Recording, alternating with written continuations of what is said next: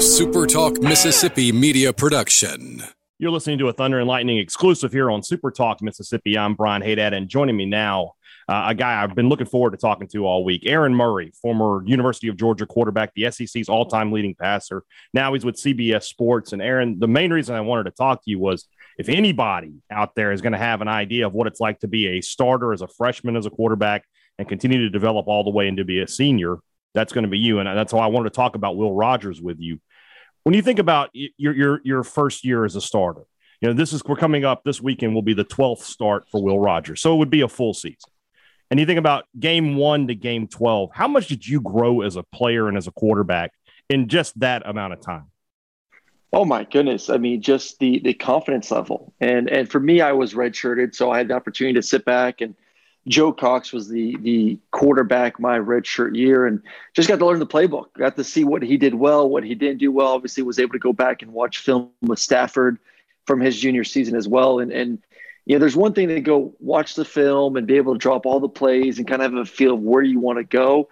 It's another thing about going out there and executing it in front of, 70, 80, 90, 100,000 people on a Saturday in the SEC against some of the best defenses in the country. So it was a learning curve. I mean, my freshman year, we were 1-4 to start the season. And as we all know, Georgia, the expectations at the University of Georgia are not to start a season 1-4. So my freshman year, 1-4, I'm like, oh my goodness, this could not go any worse than it is right now. And it took about till game 6 for us to really start clicking on offense and all cylinders. Played really well the rest of the season, had a great second half, but still was, we were 6-6 and lost the bowl game. So our freshman year was the first losing season at the University of Georgia in forever. I mean, it had been a long, long time since Georgia didn't have a winning record. So was not the easiest, was not the best. I thought I played well, not to my best, but I thought I played well through the season on and off. And, the difference was between me and Will Rogers, I wasn't asked to throw the ball 50, 60 times a game.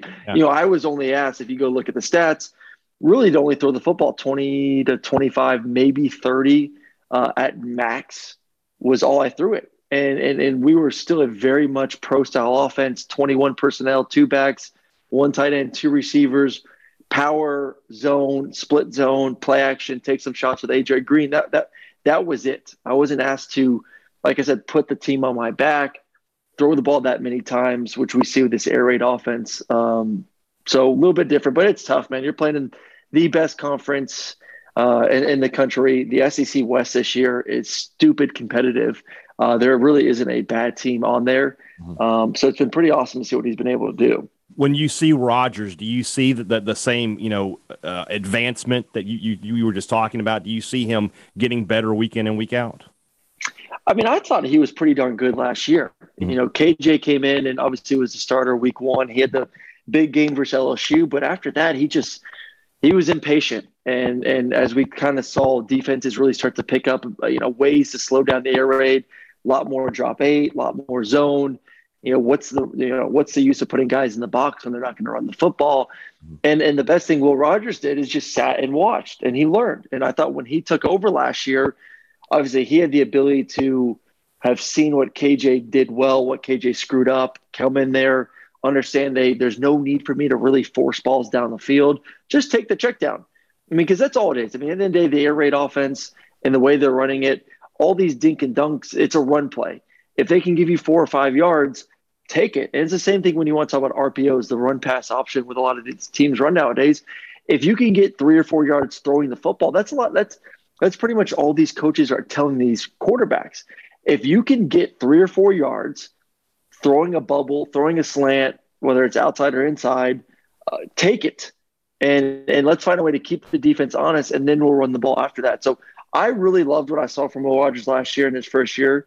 And let's not forget, it was also the first year for Mississippi State running that air raid offense, obviously. So this year, he's just been a little rocket coming out there doing his thing. He looks super comfortable. He gets through his reads, takes what the defense gives him, very disciplined quarterback.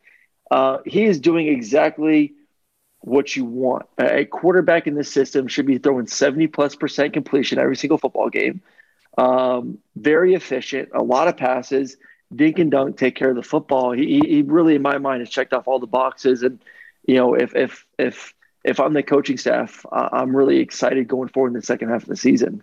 One of the things that gets asked a lot or gets said a lot by fans, especially, is, they worry about the air raid offense and they worry, it doesn't run enough. And I think a lot of that is just growing up SEC people.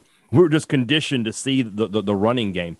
Do you have any concerns long-term about the air raid offense? Do you think it can be effective the way it currently is, throwing the ball 75% of the time?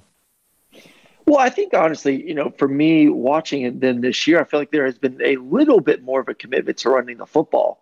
And then let's not forget, too, this group of guys that they have are not the guys that necessarily fit the mold of the air raid offense about what they're looking for. So I think, there is an excitement, especially when it comes to receivers. I mean, you watch Mississippi State film, they're throwing the ball 60 times a game. All of a sudden, receivers are like, oh my goodness, why wouldn't I want to go there, get more touches, get more reps, run more routes?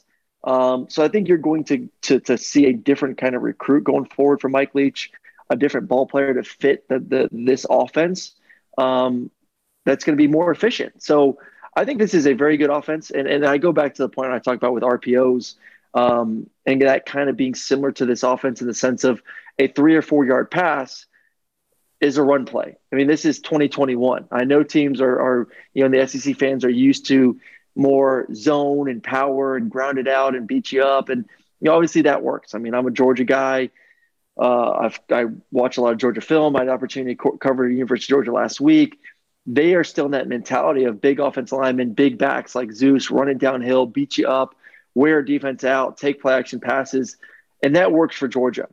But you look at the offenses right now in the SEC. I mean, Tennessee and their spread, Ole Miss wants to spread you out. Obviously, Mississippi State spreads you out. Alabama wants to spread you out a little bit more. They've shown us they can run it down your throat as well in a couple games this season, especially against Ole Miss. But I'm fine with it. To me, it all just puts more pressure on the quarterback to be smart, to take care of the football, to get through your reads. Because if you're going to drop 8, you should have time in the pocket. They're only rushing 3. You have 2 double teams, and one guy's manned up. And if you want to keep it back in the block, that's 3 double teams. So it's more just the quarterback being patient, and then on top of that, getting the right personnel to fit the scheme. Do you think there are more levels for Will Rogers? We're not seeing the best of him yet, are we? I don't think so, because it's still – you said it early on. I mean, it's just still only his 12th game. I mean, for me to see where I grew from week 1 to the bowl game, and then from that first year to the second year, and then that second year to the third year, and that third year to the fourth year, it's huge. And confidence in myself, the coaching staff's confidence in me to call certain plays. Obviously, the chemistry with your receivers, all that is going to get better and better and better and better. And he's already taken a huge leap, but it's only 12 games. Yeah. And I think this kid has a really bright future.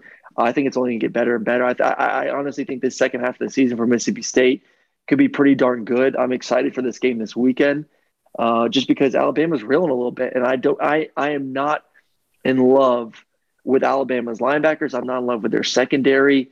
And for a team that throws the ball a lot, this could be a pretty good matchup at home for Mississippi State. Last question. We were talking about Will Rogers here. Only 12 starts in. If he gets 3 years as the starter, we talked about you being the SEC's all-time leading passer. He's going to have a pretty legitimate chance of taking that record down. Are you willing to cede the throne to Will Rogers if that time ever comes? Yeah, why not, man?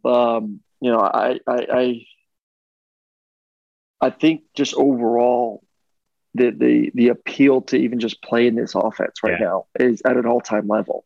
It'll be hard for me. I mean, there's a few programs in the SEC right now. If you're a top recruit, you're like, okay, if I want to go out there and get reps and put myself in a situation to have some really good film to play the next level, there's some offenses in this league that we're not used to seeing. I mean, you go back to 8-9 years ago, and quarterbacks, if you want to make it to the NFL, there weren't a lot of guys from the SEC, consistently going to the next level. It was the Pac-12, it was the Big Ten, it was the Big 12.